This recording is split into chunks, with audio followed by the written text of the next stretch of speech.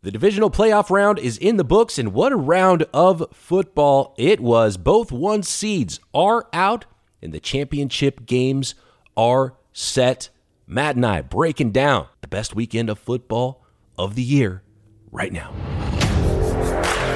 You're listening to the Peacock and Williamson NFL Show, your daily podcast on the National Football League, powered by the Locked On Podcast Network. Your team every day. Welcome to the Peacock and Williamson NFL Show. What a divisional round of playoffs it was. People say it's the best weekend of football in the NFL every year for a reason, and this year it did not let us down. Brian Peacock and Matt Williamson with you, breaking down all the action, who advances to those AFC and NFC championship games later in the week. We'll check back in with the teams that were eliminated as we did last week from the playoffs and their outlooks going into the 2022 offseason. But today's focus is on those winners and those fantastic football games. At BD Peacock, at Williamson NFL. We'll hit some Twitter questions as well later on the week, so find us there. Matt, unbelievable. With 5 seconds left to go, none of these four games were decided yet in any of those games over the weekend, Saturday or Sunday. It was awesome, but I think we got to start with the one that just finished and most recently in our minds, which was an unbelievable thriller with the Chiefs knocking off the Bills 42-36 Sunday night. Yeah, I mean, last week was very cool. Super wild card weekend. We had 6 standalone games, but so many of them weren't competitive, and there were a lot of big spreads coming into those games. And fine, we watched good football. A lot of the riffraff got eliminated, including my Steelers. This week, though, like you said, everyone was a nail biter, and this was as good a football game as I've ever seen. I mean, what happened in the last 2 or 3 minutes of play was really like pick your 2 favorite superheroes and have them fight, and neither one would go down, and just Hulk pounding on Superman or Spider-Man beating up Batman or whatever it was these 2 unbelievably talented quarterbacks just playing great football. I mean, unstoppable football, both mentally and physically unstoppable, and tired defenses trying to deal with them. And, 13 seconds left. It's not over, craziness. We've got to go to the 13 seconds because there's going to be a lot of talk about overtime. I want to ask you about overtime and your thoughts on overtime, but that was the game. 13 seconds left. The decision to kick it into the end zone and let Patrick Mahomes start from scratch. Even though it's all the way back at the 25-yard line, that was the mistake. You had to get time off the clock from the kick. You can't kick that ball into the end zone. Maybe you only have one play if you're the Chiefs. Maybe the Bills walk out with that W in regulation. Yeah, and here's pulling back the curtain is after every Steeler game, I would write a recap, a really long 2,000-word my take on the Steeler game for the Tribune Review here, a local paper. And I would say of the 17 Steeler games, 10 of them I cited at the end of one of the halves. I can't believe Tomlin again kicked the ball into the end zone instead of letting it bounce around and eat a little bit of the time off the clock. So this has been something I've been really paying attention to this year. And as I often mention, my 15-year-old and I are sitting there watching the game. And as soon as they're about to go kick the ball off, I'm like, you can't kick this in the end zone. Can't kick this in the end zone. Boom. They kick it in the end zone. And, he had never thought of that. I mean, he's 15 years old. He goes, well, Dad, what if they're super scared of their return guy? I'm like, so be it. You got to trust your special teams to at least make a play, because that's one less Mahomes play. That's all I care about. One less Mahomes play. Conventional wisdom is, yes, we don't want them to have some special return. Sure. Maybe they pitch it 3 or 4 times, but that is so much less likely than what Mahomes did. Absolutely. And could do and actually did in that game. And as scary as a return guy might be, I don't care if it's Devin Hester back there. Right now, Patrick Mahomes is scarier. Always. At that point of the game, when everything's figured out and your D-line's dead tired and Reed and Mahomes know every one of your checks, yes. I mean, there's nothing scarier in the whole sport. I think that is a huge point in all of this, how tired those defenses were, because the defenses stopped existing, and it was all offense at the very end of the game, the last 2 minutes of the game, back and forth, score. They were not going to be stopped, and that game, I don't think either offense would have been stopped the rest of the evening, even if they allowed overtime to be infinite. It would have been touchdown, because those defenses were so gassed. There was very little defense left being played, and as you mentioned, you know everything about the other team at this point, and those offenses were just humming. It didn't matter if you were playing, to keep you're playing the sidelines to keep them in the middle of the field. If you're playing, an all-out blitz, if you're playing back, there was nothing that was going to slow or stop these two offenses, Josh Allen and Patrick Mahomes. And I do get the sentiment that, man, it's a bummer we did not, as fans, that's a loss for us to not get to see the response from Josh Allen in overtime and have another chance with the ball. But it is on the Bills with 13 seconds left, I think in regulation, not even the Bills defense in overtime, that lost that game. So that's what I come back to. Shouldn't even have been overtime, or should have been a lot more difficult for the Chiefs to get in overtime before we even have to have the conversation about coin flips and overtime rules. 100%. And I've been saying all year on this podcast that I have this new theory that fourth quarter defense is dead. And maybe that's extreme. Maybe it's 2-minute defense is dead because, and especially, okay, let's say one of the defensive linemen rallies and has a great rep and destroys the left tackle, but then they're not going to get Mahomes or Allen on the ground. That's part two of it is just so hard at this point too for the defense, because they'll move around. They'll buy 5-6 seconds. It seems like, those two are just so good at that. And then they can make any throw on the field and your guys can't cover that long. One note about overtime, and I guess we could talk about what the rules should be. And frankly, I don't have a great answer. I wish I did.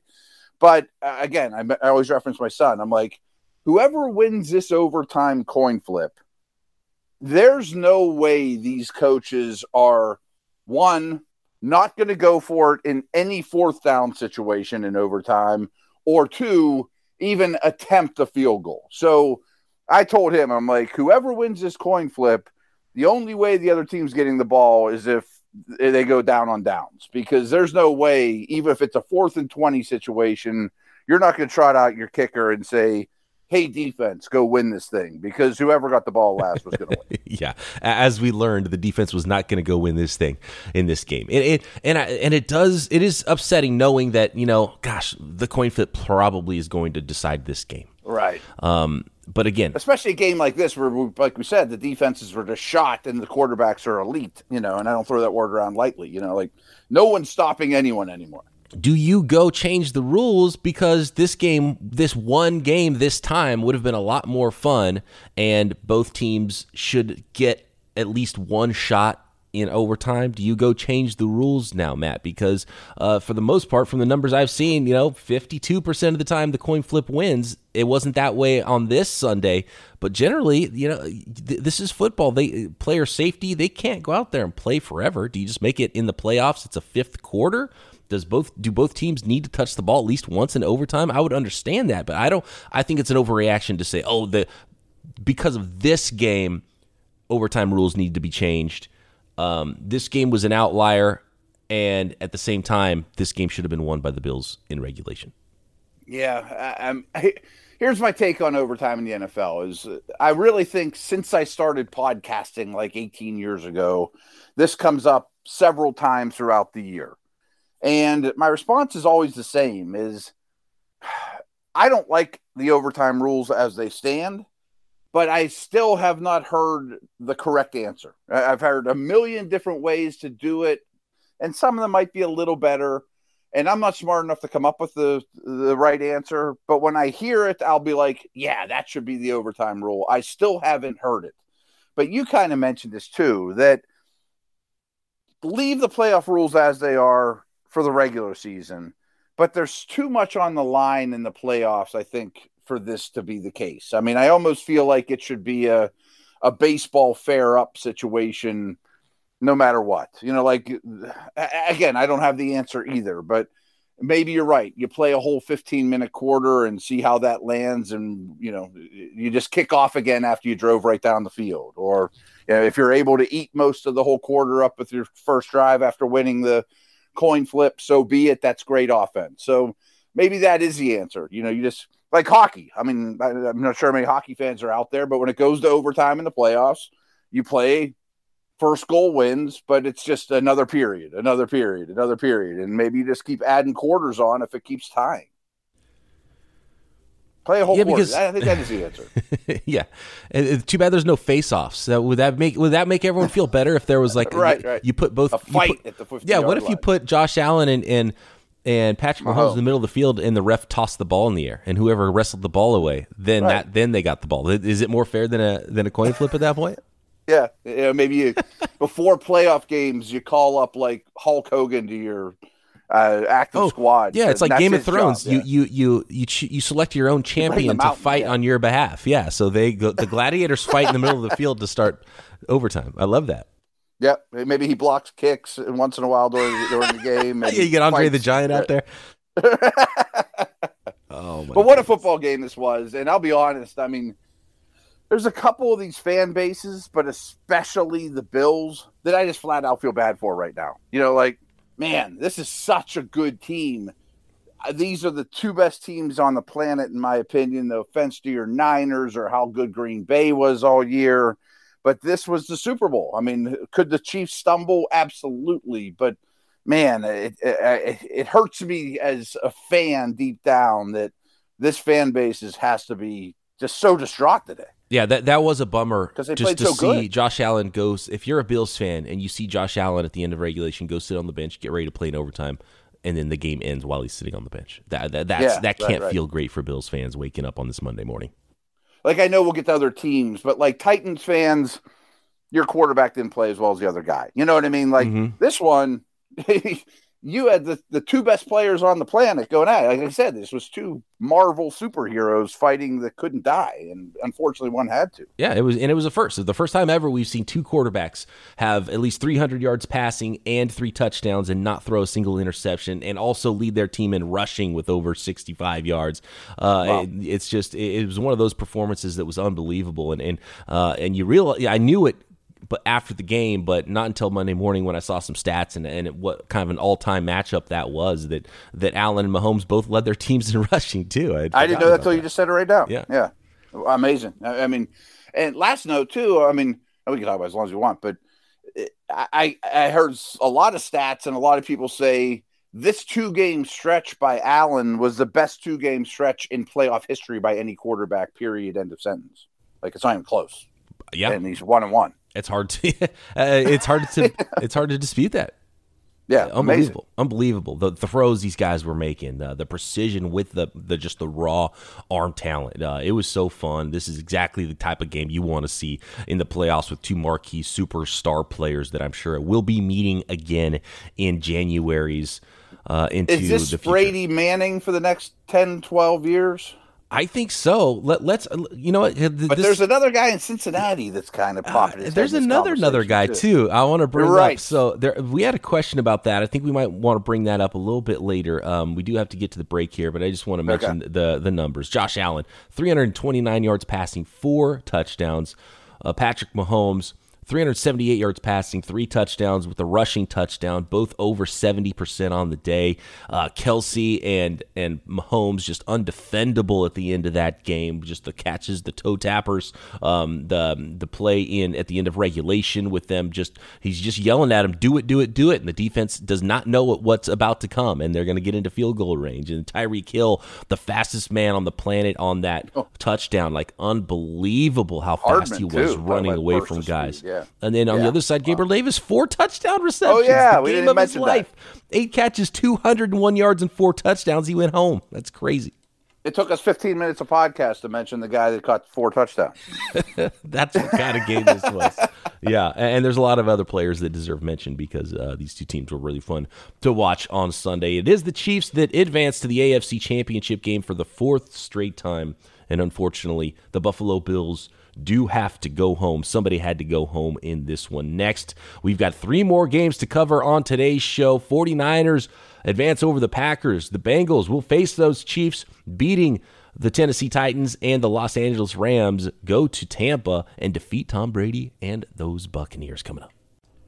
How's everyone's New Year's resolutions going? Well, if you put Built Bar in your plan, it's probably going a lot better if yours is about getting fit or eating healthier. Built Bar is the protein bar that tastes like a candy bar. Built Bar makes it easier to stick to those resolutions because it tastes good and you'll want to eat it. You don't get the chalky, waxy flavor of some protein bars out there, and when you want to eat healthy, sometimes it gets so boring, and by week 3 of the new year, you might be thinking, you know what, it's not worth it. Where's the chocolate? Well, guess what? Built Bars are wrapped in 100% real chocolate. Most Built Bars contain only 130 calories. Compare that to 250 calories in most candy bars. There's 30 grams of sugar in a candy bar. How about only 4 grams of sugar and 4 grams of net carbs in most Built Bars, with 17 grams of protein to keep you satisfied and keep you going. So go to Built.com, use promo code LOCKED15 to get 15% off of your order of tons of amazing flavors, or a mixed box if you're not sure what flavor you want. That is promo code LOCKED15 for 15% off at Built.com. So on that note, we talked about just for a second, and you know, the Josh Allen and Patrick Mahomes conversation. Is that the next great one? And you mentioned, what about Joe Burrow? And yeah, we're gonna have the chapter 1 here with Burrow and Patrick Mahomes in the playoffs. Is that something we could see a lot of?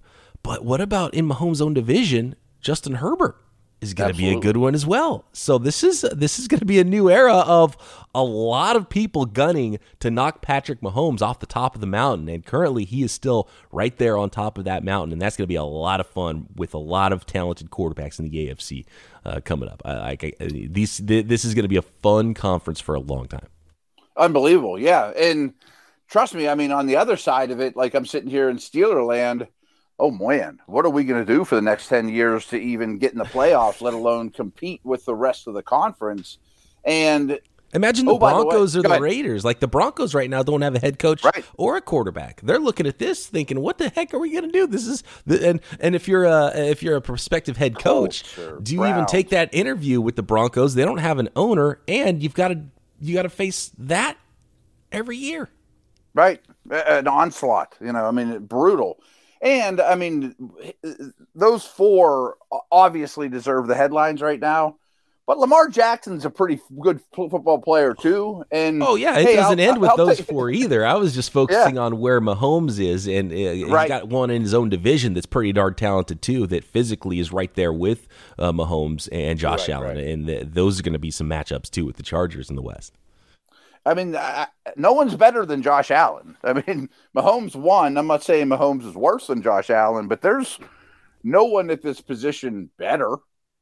The zip on some of the passes that they're throwing, especially Josh Allen, when he sees it and it's just, boom, it is on Gabriel Davis in the end zone. Just unbelievable. Unbelievable. And their feet aren't set and people are hanging off them. I mean, it's bonkers. Let's get to those San Francisco 49ers, Matt, who congratulations. Were one of 3 teams. I mean, these other games were pretty darn good, too, until that game last night. They were all awesome. Every game decided as time expired, with field goals traveling through the uprights for their teams to advance, as it did in the snow in Green Bay, with the Road Warrior 49ers defeating the Packers somehow, miraculously. I'm still not even sure how they pulled it off, Matt. 13-10. The 49ers defeat the Green Bay Packers and move on to the NFC Championship. Yeah. I mentioned sad fan bases. I mean, it's been a tough run for a team that wins 13 games every year to lose games at home that you're favored. And certainly their track record against the Niners in particular is brutal. Everyone's killing Rodgers today, and I guess I get that. I mean, the buck kind of stops at the quarterback position, but I don't think this is the reason they lost. I mean, I didn't think he played poorly. He's not won enough games in the postseason. I guess that's the bottom line when you compare him to Brady and the other all-time greats. But again, if he wants to change teams and go to your favorite team, listener, I don't think you're going to be unhappy about it or be like, when the postseason rolls around, oh, damn, we got Rodgers in the playoffs. We're never going to win. I mean, I don't feel that way at all. The keys, obviously, to me, were special teams. I mean, the weather was I don't want to say it leveled the playing field, because that's selling the Niners way too short. They're immensely talented too. But to the point where if you're bad in one phase, let alone give up a touchdown on special teams, that could be enough in what's going to be a low-scoring game, because you can't overcome those things. And it's been a problem for Green Bay all year. But I also think we're nuts if we don't give both defenses, but especially your Niners, credit. I mean, this was a masterful defensive performance. I thought the weather would potentially play in the 49ers' favor, and that it could put that game script in a way that helps the 49ers, but it turned out the Packers' defense came to play as well. Rashawn Gary was unblockable by Tom Compton in that football game all game long. So it even though the 49ers' defense was awesome, so was the Packers' defense, and the 49ers weren't able to run the ball and bully the Packers like they had against the Rams and against the Cowboys. So when this game in the first quarter, when the Packers had the ball for the second time and were starting to drive again, and it was 7-0, and the Niners hadn't been able to run the ball and do their thing yet, I thought this could be just a massive blowout win for the Packers. And yet, me too. Right off the bat, I'm like, oh man, 7-0 before you can blink. Yeah. Trouble. And if you stopped the game right there and said, hey, Peacock, what do you think the final score is going to be? And, the Niners aren't going to score an offensive touchdown in this game. I'm going to I don't know, 41-0? Like, 41-3? I have no idea. The Packers scored 3 points the rest of the game. It was a fourth quarter field goal. Unbelievable. A lot of that is because of special teams, but the job that the 49ers defense did to continually give the ball back to the 49ers until they could figure it out in the second half was unbelievable. And call it a choke job by Aaron Rodgers. He did not make plays when he needed to at the end of the game. Sure.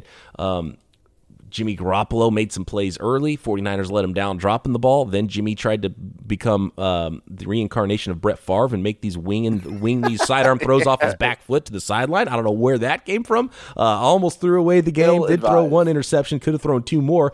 But then when he needed to, and my co-host Eric Crocker always says, look, Jimmy G is Jimmy G, and we talk about him so much, and sometimes it's maddening, and for a series he'll look like Drew Brees, and then all of a sudden the next series he'll look like Sam Darnold. And that's just good Jimmy and bad Jimmy, and we see that all the time. And sometimes he's hyper-efficient, sometimes he makes mistakes and throws the ball to the other team.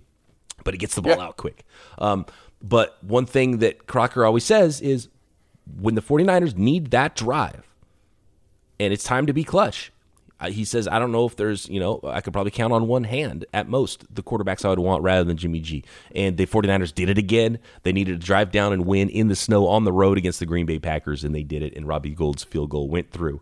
And the 49ers were able to come through with this victory, and we've nicknamed Jimmy G Jimmy W because all he does is win, and it's kind of it's tongue-in-cheek, but there's something to it. And everyone believes in him, and it doesn't always look pretty, but the 49ers continue to win, and this run has been pretty crazy, and this will be an all-time run on the road if the 49ers are able to get all the way to the Super Bowl and win this one. But it's special teams. It came down to special teams, and going into the week, the 49ers special teams hadn't been good yet either this year. I think they were 27th in DVOA, but the Packers were dead last. And I thought, okay, everyone talks about the three phases.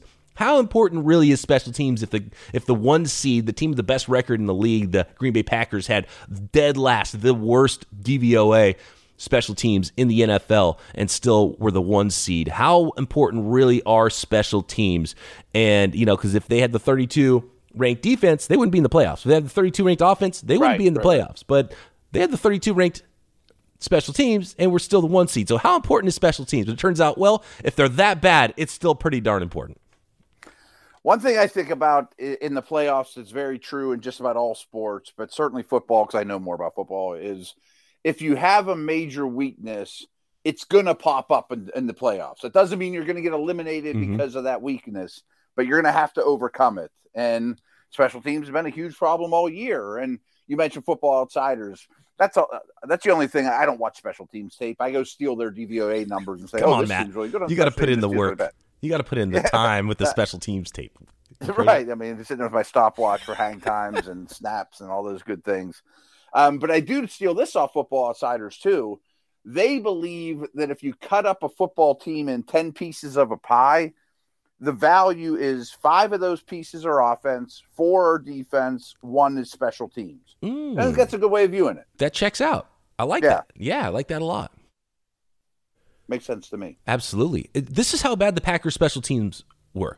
And first of all, really, the name that doesn't really get spoken about is Jordan Willis. So Jordan Willis on the field goal block at the end of the first half, which was huge for the 49ers. Jimmy Ward got the block, but it was Jordan Willis who was lined up next to Jimmy Ward. He chopped the offensive lineman's arm, who was supposed to get an arm on Jimmy Ward to stop him from getting through. So Jimmy Ward got through free because of the chop. I mean, that was a great, that was coached up. I'm sure they saw something on tape, and it's really hard because it happens in an instant, and it was the perfect chop, and he was able to get his arm down, and Jimmy Ward was in clear and was able to block that field goal. So Jordan Willis really was the reason for that. Jordan Willis was also the guy that walked the center back into the punter and blocked the punt, which ended up being the 49ers' only touchdown. So Jordan Willis, a part-time player, Niners traded a 6th-rounder for him, comes up huge on special teams and made the 2 probably biggest plays in the entire football game right there. So big props to a guy, Richard Hightower, 49ers offensive or special teams coordinator,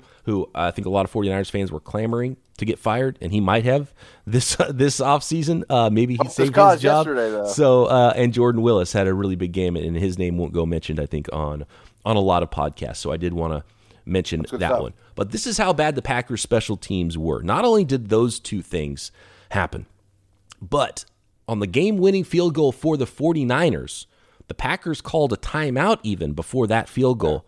Yet still, the Packers only had 10 men on the field for the punt block on the game-winning field goal by Robbie Gould and the 49ers. That's how bad the special teams were for the Packers. They didn't have 11 guys on the field for the game-winning field goal after all of that. Pretty rough. Yeah, I mean, I don't really have much to add to it. I think that's really good synopsis and digging into your favorite team and understanding the value of a guy like Willis that I liked coming out of college, but never really shined as a true, starting defensive end. That's good stuff. I also thought it was really good analysis of what, how you and Crocker laid out Garoppolo too. Like a lot of people, I always bring back the Steelers. I don't want Jimmy here to be our quarterback next year. He stinks. He's no good. He does some things really well. It's just his bad points show up in a pretty glaring light as well.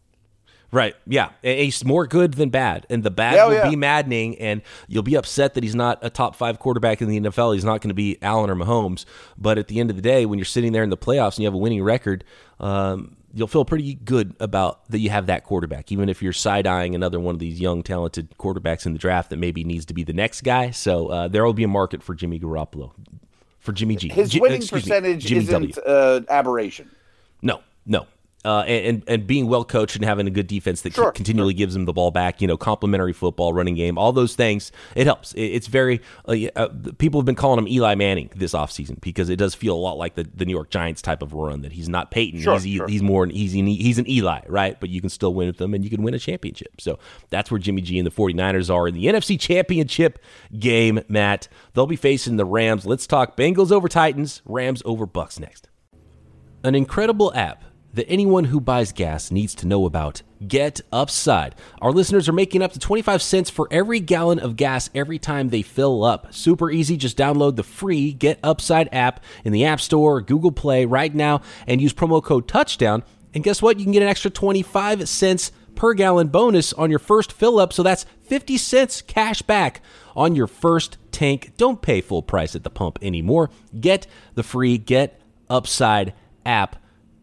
Promo code Touchdown for 50 cents cash back on your first tank. Some people who drive a lot are making $200-$300 a month in cash back, and there's no catch. The cash gets put right into your bank account. Super easy. You can put it in your bank account. You can put it in PayPal. You can buy e-gift cards with it, whatever you want. There's no catch at all. You open up the app, you find the gas station you want to go to, you claim your cash back, and you go get gas. Just download the free Get Upside app. Use promo code Touchdown to get up to 50 cents per gallon cash back on your first tank. That's promo code Touchdown.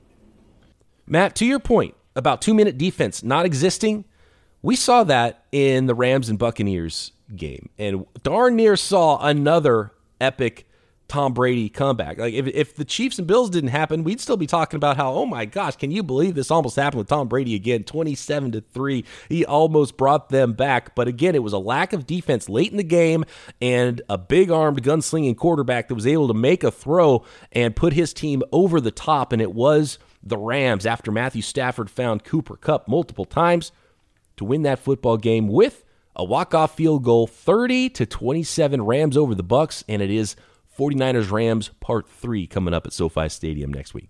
Yeah, I thought Stafford played awesome. I mean, it's amazing. It's kind of like the Gabriel Davis conversation. You know, Kupp goes 9 for 183 with a 70-yarder. And, you know, he's one of the stories, but not the story. However, if you told me in a divisional round playoff game, you turned the ball over 4 times against Tom Brady and still won, I'd be like, I think we can't. I don't think we can print that novel. It's not quite believable enough. Right, and the fact that none of those turnovers were a Stafford interception, which has been biting the Rams all year long. Absolutely, I thought he played great. I thought his receivers are really humming, including Odell and Higbee, and Akers still looks great.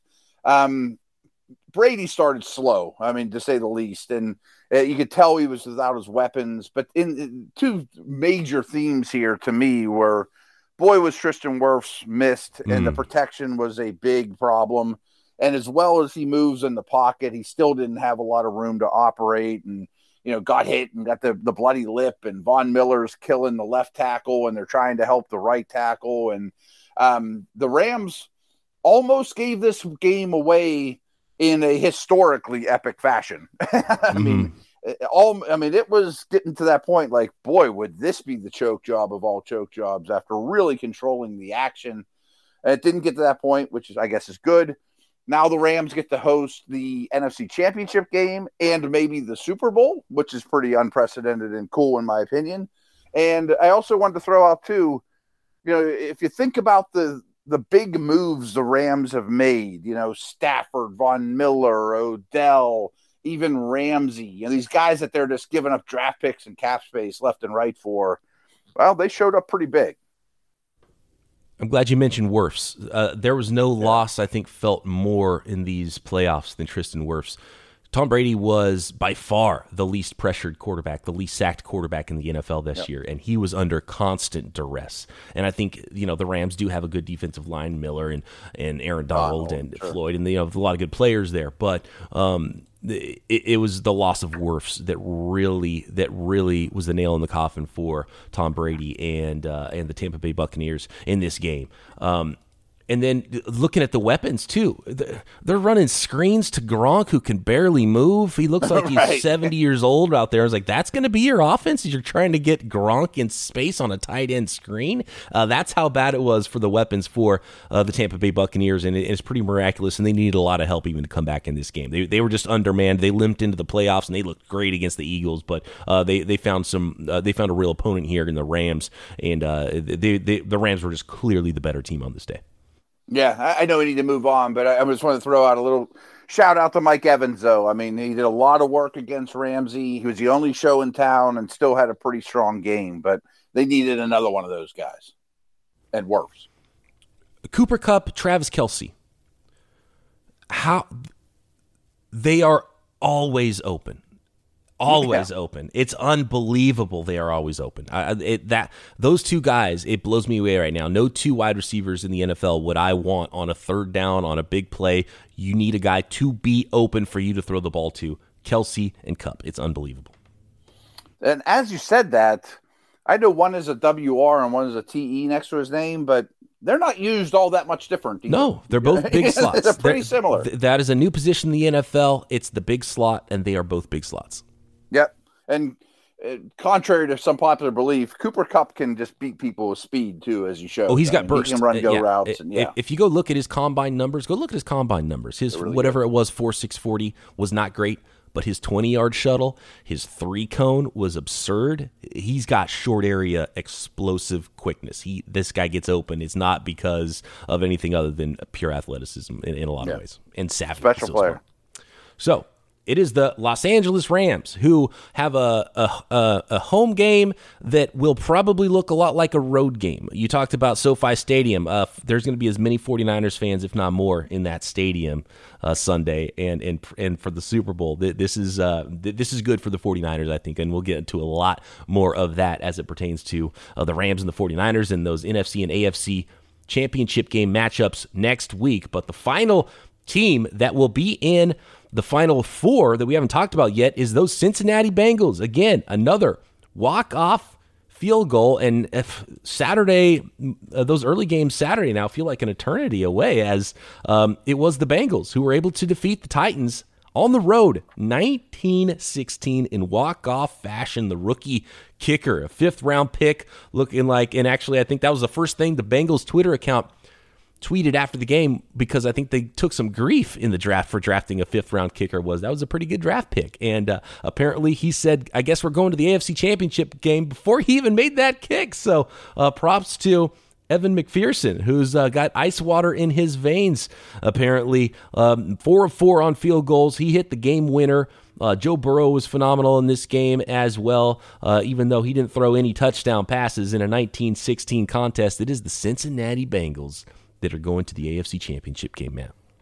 Really fun to root for this team. I'm glad you mentioned McPherson, because I'm on this massive text thread with all my good buddies from high school, and of course they're all Steeler fans. And, I've been hearing this all year, but really during this game, oh man, Burrow's going to dominate the division for the next decade, which I don't disagree with. And then, halfway through the game, one of my buds is like, oh, great, the Bengals got the next Justin Tucker, too, as if that hasn't been a pain in the ass for the AFC North. It's like, oh, great. And that's what you feel like with these guys. They're clutch. Hey, look, the Steelers had a good run. Oh, yeah, they had a real good run. But Burrow and McPherson, when it matters, game on the line, that's a pretty darn good pairing. So let's just say I told you before the game that the Titans would average 6.8 yards per game. Remember, teams lead the league at like 6. And they would sack Joe Burrow 9 times and probably could have got 5 more. That have 2 rushers over 60 yards and, 140 yards on the ground in pretty impressive fashion. And A.J. Brown would have 142 yards receiving. You'd be like, wow, they probably won by 30. Nope. And everyone's going to blame one guy, but I think I'm joining that train. Tannehill killed him.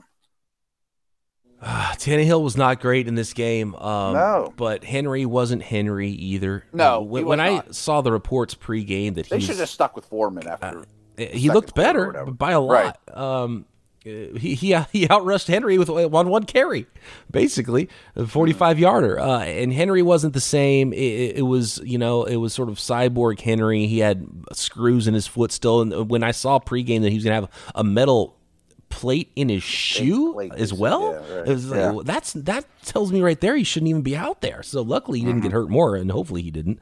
But and I get all hands on deck, and he's been working to get to that point, but it wasn't the Henry that I think the Titans needed in that game. A.J. Brown had a great game, 5 catches for 142 and a touchdown, but really Tannehill throwing 3 picks, it was just not enough. And I loved the way that the Bengals are using Jamar Chase, and they're handing him the ball out of the backfield. It was only 1 carry in this game, but they did it last week too, and some Deebo Samuel-ish usage there, and we're going to start to hear a lot of that in the offseason. No, this is our Deebo Samuel. Every team's going to think they have that guy. We'll see how that works out, but Jamar Chase, short catch and run stuff, deep stuff. He's just such a dynamic weapon for Joe Burrow, and that's got to scare everybody else in the AFC North, seeing that connection just grow and grow throughout Chase's rookie year, and just how cool and how confident Joe Burrow is to go make plays. And he wasn't amazing in this game, but he was efficient enough. Didn't throw a touchdown pass, did have the 1 interception. Obviously this was sort of an ugly game. It was sort of a slugfest for the most part before the excitement of a game-winning field goal, but well-deserved, well-earned by the Cincinnati Bengals, and they were the better team on this day. They were.